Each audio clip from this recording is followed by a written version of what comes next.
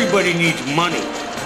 That's why they call it money. The best things in life are free, but you can give them to the birds and bees. From Fool Global Headquarters, this is Motley Fool Money. It's the Motley Fool Money radio show. Thanks for being here. I'm Chris Hill, and joining me in studio this week from Motley Fool One, Jason Moser. From Motley Fool Supernova, Matt Argesinger. And from $1 Million Portfolio, Ron Gross. Good to see you guys, as always. Hey. We will look at the automotive industry and dip into the Fool mailbag. Motley Fool CEO Tom Gardner will stop by this week to share what he looks for in investments. And as always, we'll give you an inside look at the stocks on our radar. But we begin this week with the retail industry. The troubles continue, particularly when it comes to apparel retail. Aeropostale hitting a 10-year low after their latest quarterly results. And Express, their fourth quarter profit was a miss, Jason. They lowered guidance. We're going to talk retail writ large, but when you look at apparel retail, it is really getting ugly out there. Yeah, I mean, we're seeing sort of the two opposite ends of the spectrum here. And like you mentioned with Express and with Aeropostale, I mean, they are witnessing some really difficult times right now. Top-line revenue is stagnant. The same-store sales are falling. They're guiding for negative same-store sales here in the future. And I mean, there's just not a lot to look forward to with these companies in the coming year. And I think one of the problems is that they have such a small and sort of fickle market base to begin with. So you look at Aeropostale, that's a teen retailer. And Express focuses essentially on folks in that 20 to 30-year-old range. So they're just very limited from the very get-go. Add that to the fact that there are 1,000,001 clothing retailers out there, and fashion is so fickle, especially at that age. I don't see any reason for investors to be too terribly optimistic about those companies, at least for the coming year. But you look on the other side of the coin there with companies like Williams-Sonoma, for example, that really just killed it. And Williams-Sonoma, I think, is an interesting case here because, I mean, it's a bit of a higher price point, no question there. But you also see Williams-Sonoma really tackling that e-commerce space. And that direct-to-consumer movement is really what we're seeing companies like Nike and Under Armour and Williams-Sonoma. They're upping their game to sort of play on Amazon's turf there. And so their e-commerce sales for 2013 were around 44% of net sales. That's tremendous. I mean, that's higher margin revenue that's going to help them on the bottom line, and that's why they're doing well. Ron, when I look at apparel stocks, and we've talked about this before, in any given one-year period, there's usually one that will do well. But at the Motley Fool, we like to look for long-term investments, and it just seems so cyclical. It almost seems like a guessing game when it comes to these stocks. It's a really, really tough business, and when things go bad, they kind of go bad fast, and this can snowball. Aeropostale, a really good example. Not the right merchandise mix, have to be promotional. You get hit with a bad winter weather, things get even worse. You have to close stores. Then you start running into liquidity problems. You don't have the balance sheet to keep things afloat. They had to go into the marketplace and raise $150 million in loans from a private equity player, Sycamore, just to keep the lights on really here because they were going to get in trouble. These things really can turn. Maddie? I mean, I feel like we've been talking about apparel retailing for so long now. I mean, is there a company not named Michael Kors that, in the apparel space that didn't have, a great holiday? And I just feel like in this space, I feel like you could almost buy a basket of these. I'm not advising this at all, but I'm just saying you could buy a basket, I think, of these apparel companies, which have all been so beaten down. And I feel like a year from now, your return might actually look pretty good. I don't know. I think that's reasonable. I mean, we saw the same thing with Gap just a few years ago. I mean, Gap stock saw these record lows, basically. I mean, there's some cotton issues there. I mean, I think there are some cases where you could look at least past sort of the short-term issues. Is there a brand there that really has some staying power? I don't know that I'd be looking at Aeropostale necessarily. I mean, I kind of look at that as sort of the Radio Shack of teen retail. I don't see many good things for them on the horizon, but there are some other names out there that are probably worth a look, for some maybe dumpster diving today. As Jason was saying, there are people that are putting up good numbers, so the weather isn't being blamed by everyone, whether it's Williams-Sonoma, comp store sales of 10.4%. Ulta, the beauty store, up 9.2%. There are some people that are putting up some really good numbers. Williams-Sonoma is really focusing on the kind of multi-channel. If the weather's bad, you can still hop online. So despite all the competition, whether it's Amazon, Sur La Table, Bed Bath & Beyond, they're still able to put up strong numbers, which is very impressive. Well, and Jason, we talked about this a little bit earlier in the week. You look at a company like Express, which is so heavily dependent on malls. It is so tied to malls. And that almost seems like an automatic red flag when you're looking at retailers. That seems like, as an investor, that should be your first question. What kind of mall presence do you have? Because if it's significant, we've seen mall traffic just dropping steadily over the last few years. Yeah, and I don't know that that's necessarily going to be coming back anytime soon. I mean, people are just shopping in different ways now. And it's interesting also to look at the very high end of this retail space. Companies like Tiffany, for example, are really still putting in great numbers. So there are some great performers out there. It's certainly not it's not all across the board. This week, Amazon.com made it official. The company raised the price of its Prime membership service from $79 a year to $99 a year. There was an email that went out to members on Thursday.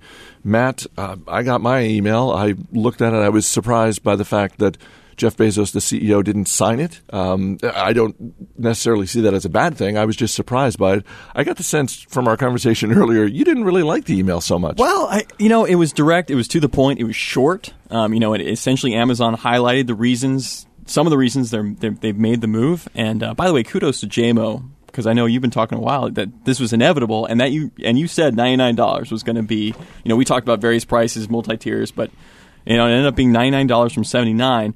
The letter it did the job. I just thought maybe with Amazon always putting the customer on such a high place in their consciousness that it would have been a little more fluff. I guess I was looking for a little fluff. Tell me, make me feel good about paying $20 more a year. I mean, tell you you're handsome. Is that what you were looking for? Sure, it would have greased it a little bit. I mean, really though, we're only talking about essentially someone paying about $6.50 now. They're going to start paying $8.25. Starting in April. It's not, that is not a big move for most households. I mean, there's a lot of reports out there saying, Amazon's going to lose 10% of their Prime members or 20% of their Prime members. I do not see that happening in the least. I mean, this is still, for $99, when you consider now all you get, tens of millions of items that you can get shipped to you for, in 2 days, 40,000 movies and TV shows, a potential music streaming service, all the other services you're getting with Amazon. It just seems like one of the best bargains out there. Do you think if you're not a person that consumes the streaming part of this offering and you're just literally using it for the shipping, do you think most people, more than 50%, are doing well or would have spent more than $99 on shipping during the course of a year? I think so. Well, because if you look at apparently the average Prime member, the person who's you think is probably the most engaged with Amazon, is spending somewhere around $1,500 a month. That's a year. The estimates. A year. I'm sorry, a year on Amazon. And if you think, how depending on the kinds of things they're buying, right, though, and how many shipments, right, and how many shipments, really, you can, if you do the math, if you make 5 or 7 shipments to yourself over the course of a year, it's pretty much paying for itself. Jason, we saw shares of Amazon up this week, so any fears that the stock was going to take a hit were allayed.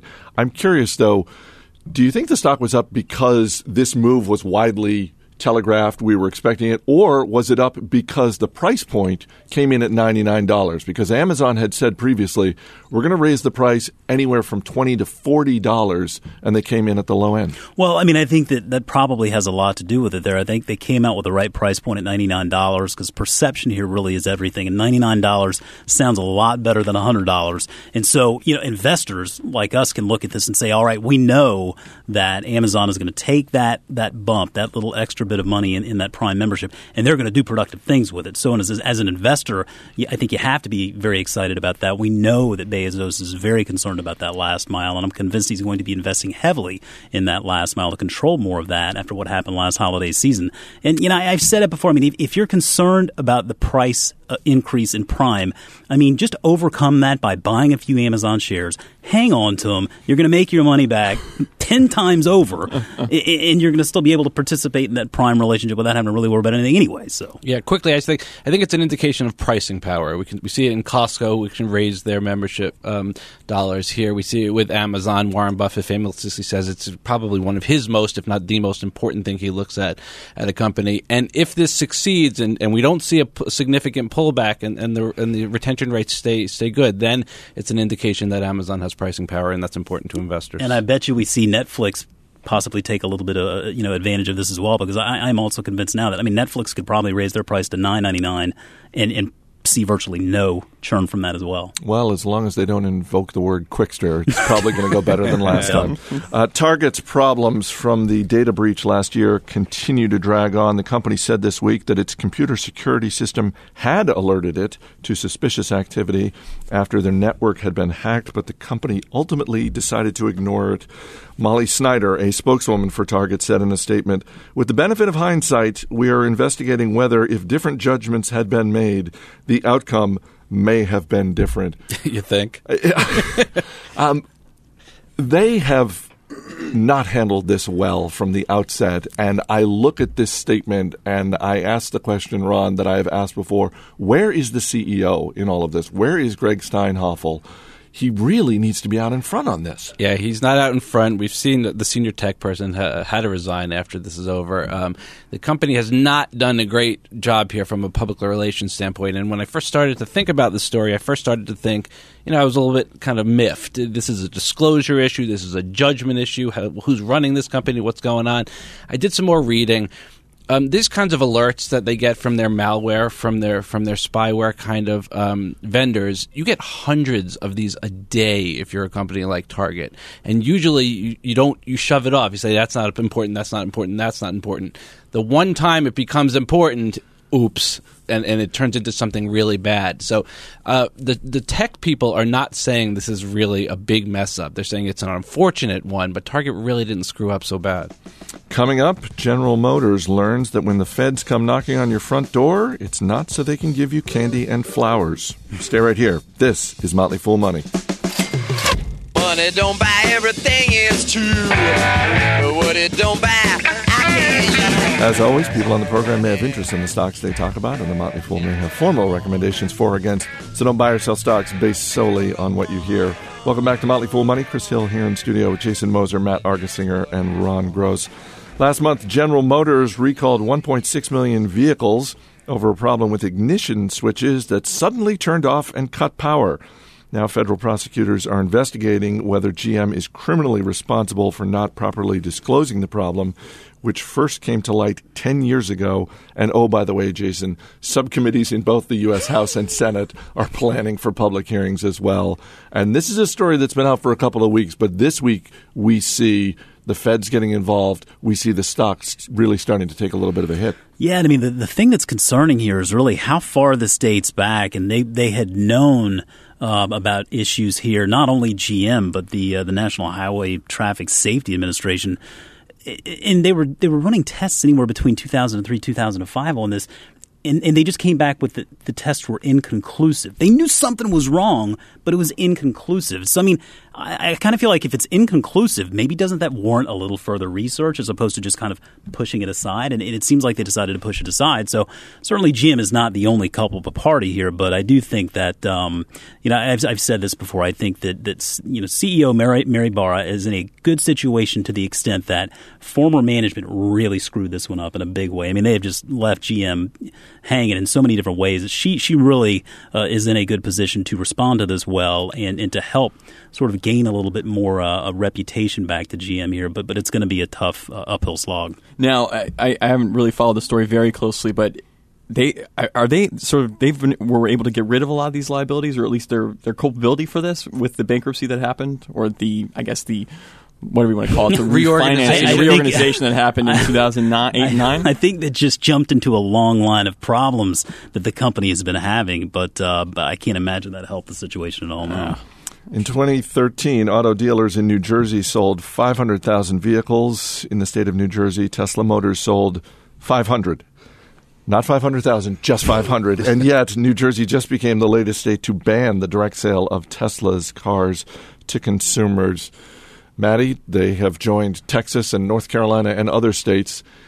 Is this a distraction for Tesla Motors, or is this a significant problem? No, I think this is just a very short-term problem for Tesla, but I think there are bigger implications for exactly how people buy cars in this country. And the states like New Jersey that are doing this, that are kind of adhering to these arcane laws. I mean, when people buy things these days, whether it's cars or an oven, I mean, they're used to being able to go online, see things, go to a showroom, check it out, try it, and then order it at their own convenience. They don't want to go to a dealership which has thousands of cars and a bunch of pushy salesmen who are trying to get them to leave with a car. And I think that by sticking with these laws were enacted way back because auto companies at the time had a lot of leveraging power on dealerships and were able to push them around, force them to take inventory they didn't want to. So states enacted these protections against dealerships, but these dealerships have turned these into essentially monopoly situations about how cars are actually sold in each state, and it's just something that I expect will not be in existence several years from now, but it's something that at least Tesla's putting a spotlight on it. You can always email us. radio@fool.com is our email address. We got a bunch of responses to last week's show when we talked about what scent you would like to wake up to.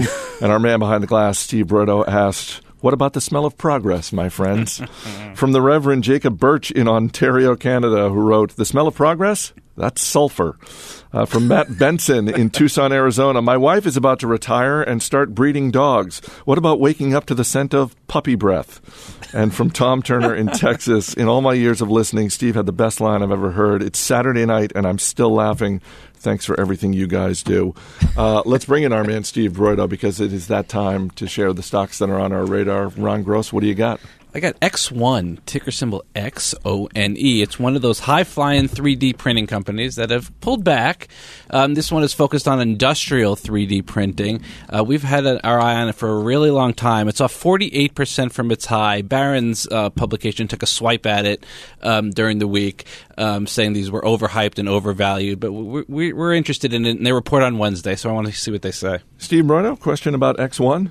First off, thanks so much to our listeners for those lovely emails. They were terrific. Thank you very much. You made me feel good about myself for the first time in a long time. In terms of X1, my dad, I believe, is an X1 or has been. He's talked about it being very thinly traded or difficult to trade. Do you have any information on that?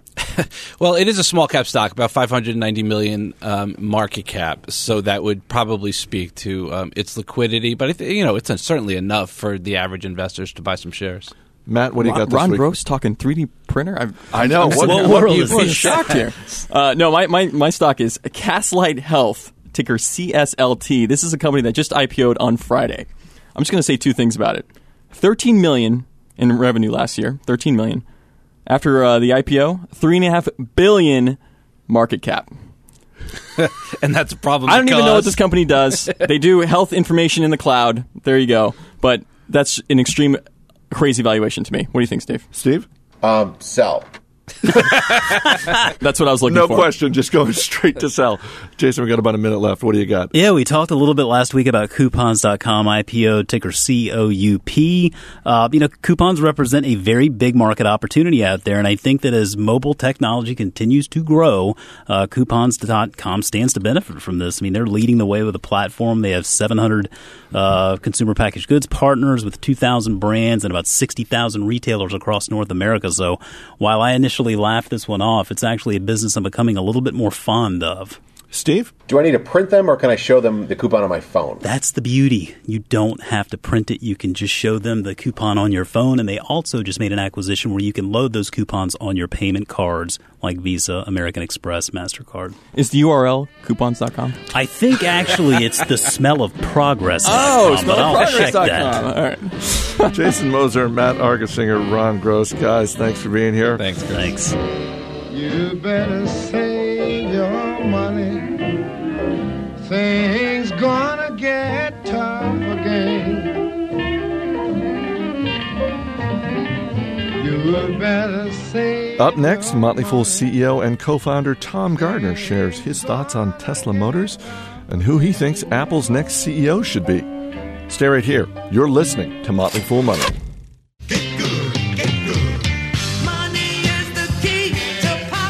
Welcome back to Motley Fool Money. I'm Chris Hill. Tom Gardner is the co-founder, co-chairman of the board, and CEO here at the Motley Fool, and he joins me in studio. Good to see you. Hey, Chris. Thanks Great to be here. I should mention that in addition to all of that, you're also the lead advisor of Motley Fool One, which is our all-access service. And there's a lot of exciting stuff going on with the service. I want to get to that in a moment. But first, I wanted to touch on a couple of things.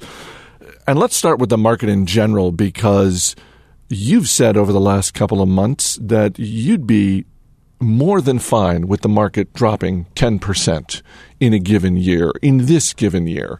I'm desperate for it to happen.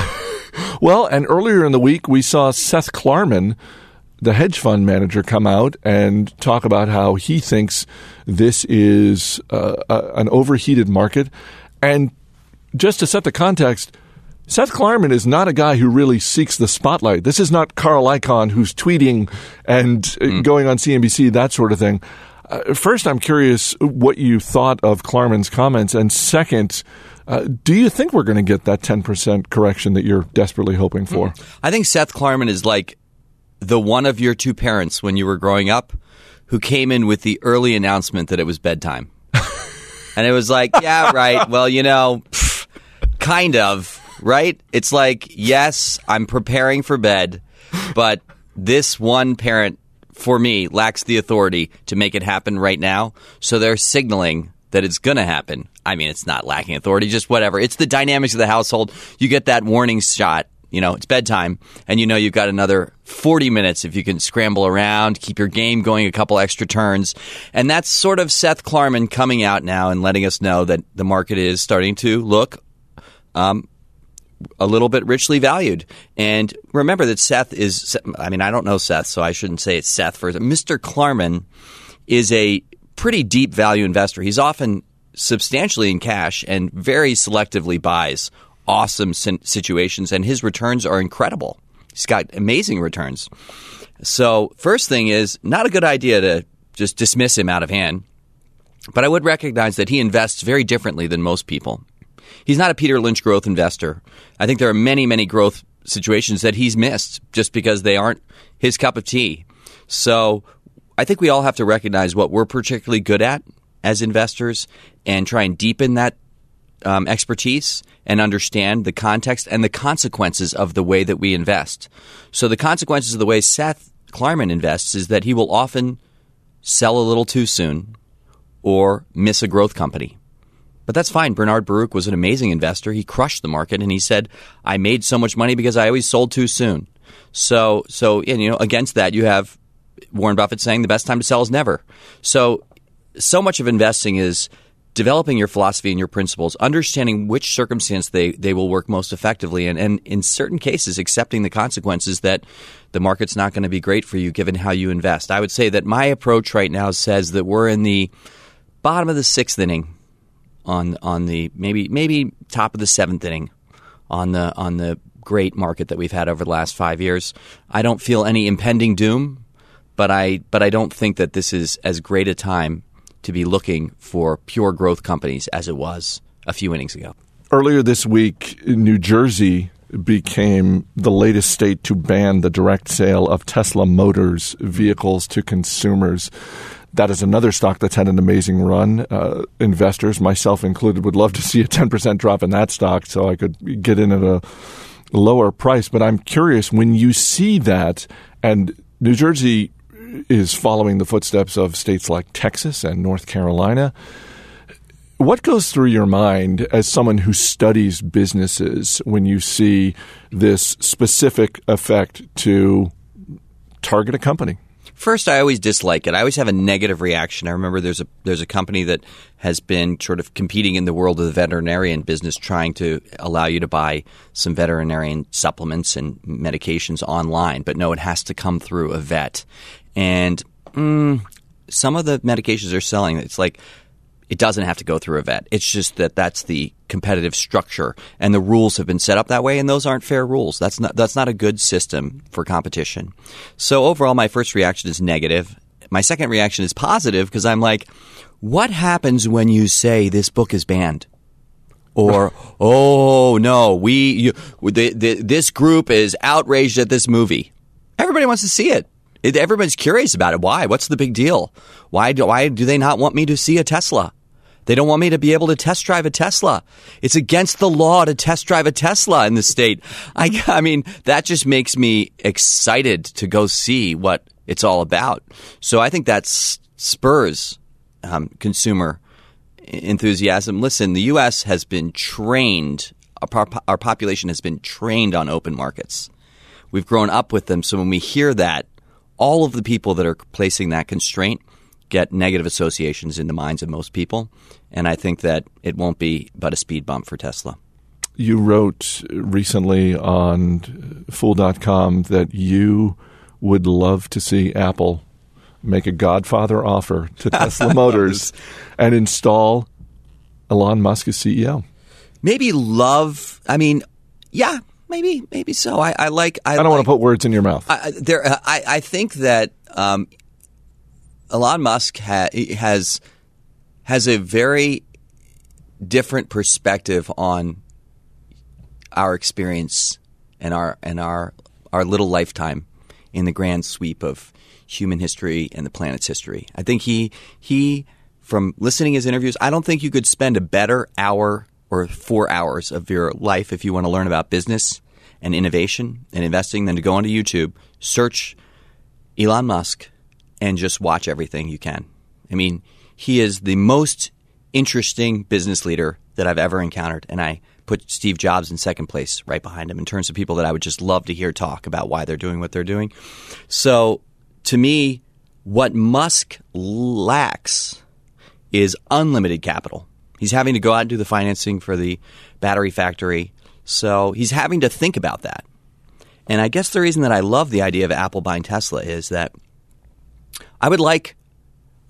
Musk is young. He's in his early 40s. But I would like him to have the greatest imaginable impact he can have on the world.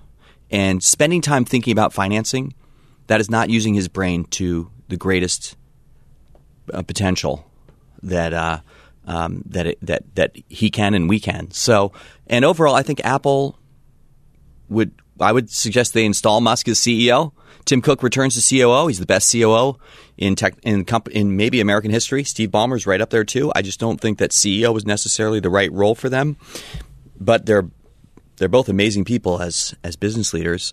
And so I think it would be awesome to have Musk, unlimited capital, take his vision on fire. People say, well, he doesn't want to maintain the Apple product line. He's thinking too far in the future.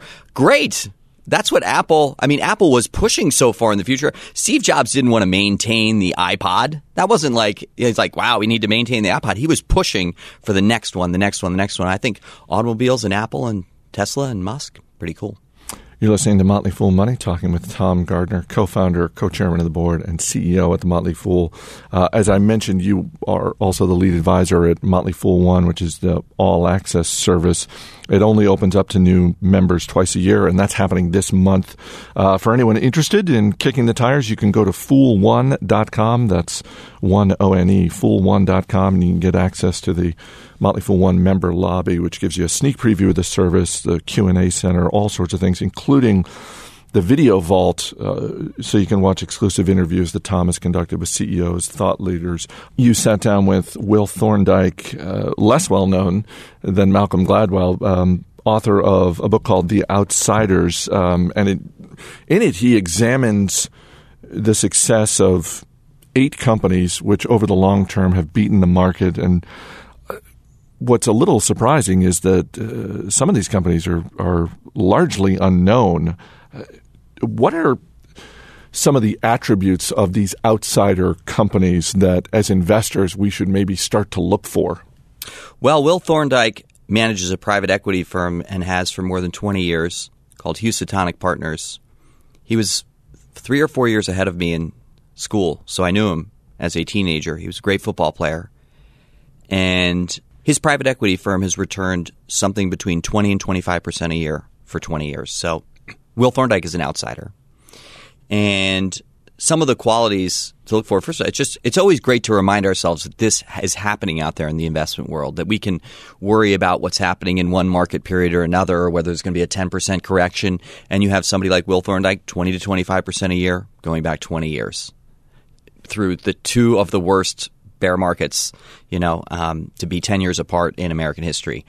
So what are some of the factors to look for? Well, Will says he spends 30 to 50% of his time before buying a public company stock studying the CEO.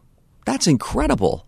I mean, you think of all the obsession in the financial media or earnings quarter, what's happening, what are the numbers, all the rest. 30 to 50% of the time of somebody who literally crushes the averages is on just the CEO. So I find that very interesting and important. Number 2, the organizations are very decentralized. So the CEO is often sitting in an office of 15 people with an employee base at the overall company of 17,000. So the person is not empire building. They're not making acquisitions. They don't want to be on the cover of magazines. They often don't give interviews. The 4 outsider companies that we're looking for in the Motley Fool One experience that we're having together over the next couple weeks, we're going to pick our favorite one on April 1st for new members in Motley Fool One. We pretty much couldn't get an interview with any of the CEOs. I had lunch with Rich Handler, the CEO of Leucadia, but it's actually a litmus test that you've got an outsider CEO if they pretty much just are focused on working and building their company and maybe one or two other things. They know how to use their capital effectively given the circumstances that they face. So each of these companies comes at things from a very different situation. General Dynamics was a disaster when the new CEO came in and turned it around. It's been an unbelievable investment. Henry Singleton ran a company called Teledyne. I think his returns were north of 20% a year for 25 plus years. And he repurchased 90% of the company's stock in the public markets. And one of the things Will points out is you actually don't want a company that has a regular share buyback program, like every month or every quarter they're buying some stock back to balance out the options they're granting. You want somebody who goes in and makes a huge tender offer to buy back a huge amount of stock when the price is low. And that's what somebody like Henry Singleton did. So these CEOs of these outsider CEOs of these outsider companies, they are, in the best sense of the word, financial engineers. They're engineers. They're engineering their company with an understanding of how to play the financial game. And that's been shown to deliver incredible returns for investors. You mentioned Leucadia National. That is a company that I had not ever heard of until the last month or so. For people like me who are just learning about this, what is the, one of the quotes we have on the walls here at the Motley Fool is Peter Lynch in our Peter Lynch conference room, and the quote is, "Never invest an idea that you can't illustrate with a crayon." What is the crayon drawing of Leucadia National look like? I think it's like a boat with a bunch of cargo on it. Maybe it's not. We kind of started this conversation with the fact that Seth Klarman invests one way, other people invest another way, and you need to understand the principles and philosophies that you're using for your approach. So Peter Lynch has that approach, and I think that's very helpful, particularly for a lot of individual investors that should be focusing on the fact that the U.S. economy is driven 70% by consumer-facing companies, and that's where we can find great stocks to invest in. You never have to go beyond that zone to have a great investment career. Just look at a company like Panera or Starbucks or Apple, or all these companies we have a direct relationship with. Leucadia, not so much. Leucadia is a baby Berkshire, so the approach is to buy companies in unrelated industries based on valuation, the ability to strengthen the operations of that company, the ability to use the cash flow of that business to make other acquisitions. So you'll have a company intentionally, for example, buying other businesses that have tremendous operating losses because they think they can turn the company around. And, oh, by the way, they'll pay a little extra than anyone else would because they're going to use all those existing operating losses to offset the capital gains, the gains they have, as a tax offset. So this is the mindset of the outsider CEO. They're looking at it like a big board game, and they're trying to figure out. So Leucadia is a holding company. They have sort of one of the largest beef processing businesses. The largest business is Jefferies. That's an investment bank. Essentially what they're doing is they're looking around for opportunities like Buffett does, and Buffett ends up with See's Candy, Geico, Coca-Cola, Wells Fargo. So it's the mindset of an investor. And really that is Thorndike's basic point in The Outsiders, is that you don't have to have this to have a great business to invest in, but it really helps if your CEO is an investor. If they really look at the world and they realize how to evaluate future opportunities, place a proper valuation, and use capital effectively. Coming up, more with Tom Gardner right after this. You're listening to Motley Fool Money.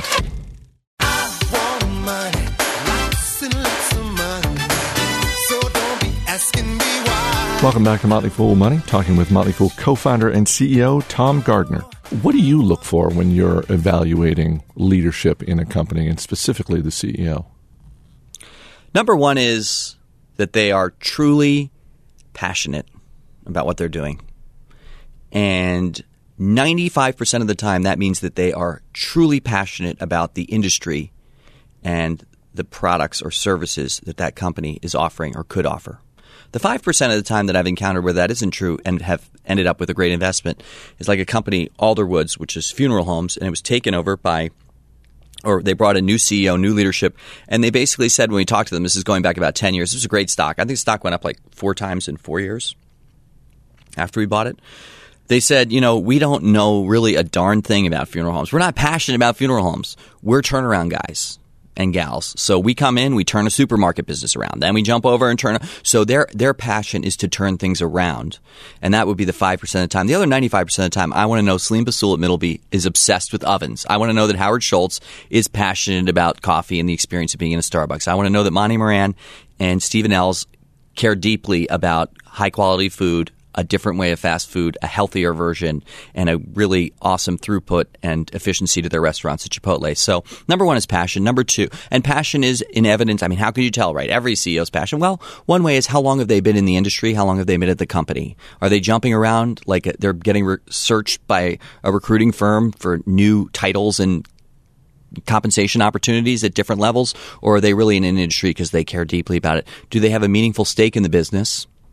And are they creating a culture that people want to follow them and go to work at? So I look at Glassdoor, I look at the ratings of every public company, I compare them to the other companies in their industry, and it starts to show you businesses that are great for long-term investment like Facebook or Whole Foods or Google. I mean, these places are shining examples of a workplace that people are excited to go. Like their stress level goes down when they go to work. Right? Their happiness rises. They're given autonomy. They have great rewards, but it's mostly about the purpose that they're on and the people they get to work with and the challenges of their job. And, if you look at Glassdoor, if you look at the data for Gallup surveys, at least 75% of companies are doing this totally or mostly wrong. So there's a huge competitive long-term advantage in the top quartile that are getting it right, thinking about it intensely, and have a leader that cares about the people that are working there every day. You mentioned the passion. I'm glad you mentioned the tenure because when you were ticking off those names, one of the names that came to my mind was Sally Smith, the longtime CEO at Buffalo Wild Wings, because I think that in addition to, you want to make sure that they're there, they also have that experience where they're just not going to get rattled quarter after quarter. You've got that experienced captain at the helm of the ship. The beauty is if you can find that person early on, right? If you learn that they don't get rattled because they've been there for 27 years and they're going to be leaving in 5 years. Thankfully, Sally is in her early 50s and she's totally diehard at Buffalo Wild Wings. So the dream is to find somebody like Mark Zuckerberg early on. In 20 years, Mark Zuckerberg will be Jeff Bezos' age. I mean, that's unbelievable. I mean, should Mark choose to remain at the helm of Facebook for the next 20 years, I think I think every stakeholder at Facebook, except privacy advocates perhaps, have an incredible experience ahead of them. You can go to fool1.com to check out the Motley Fool 1 member lobby. More information about the 4 outsider stocks that Tom is considering for his everlasting portfolio. And as I mentioned, the Video Vault interviews with CEOs from Costco, Chipotle, Buffalo Wild Wings. And you will learn how to access and benefit from all the Motley Fool's different services like $1 Million Portfolio, Pro, Supernova, in a way that frankly is easier than it's ever been before. Tom Gardner, co-founder, co-chairman of the board and CEO. Thanks for being here. Thanks, Chris. That's going to do it for this week's edition of Motley Fool Money. Remember, you can always drop us an email, radio@fool.com. That's radio@fool.com. And you can follow us on Twitter @MotleyFoolMoney. Our engineer is Steve Broido. The show is mixed by Rick Engdahl. Our producer is Matt Greer. I'm Chris Hill. Thanks for listening. We'll see you next week.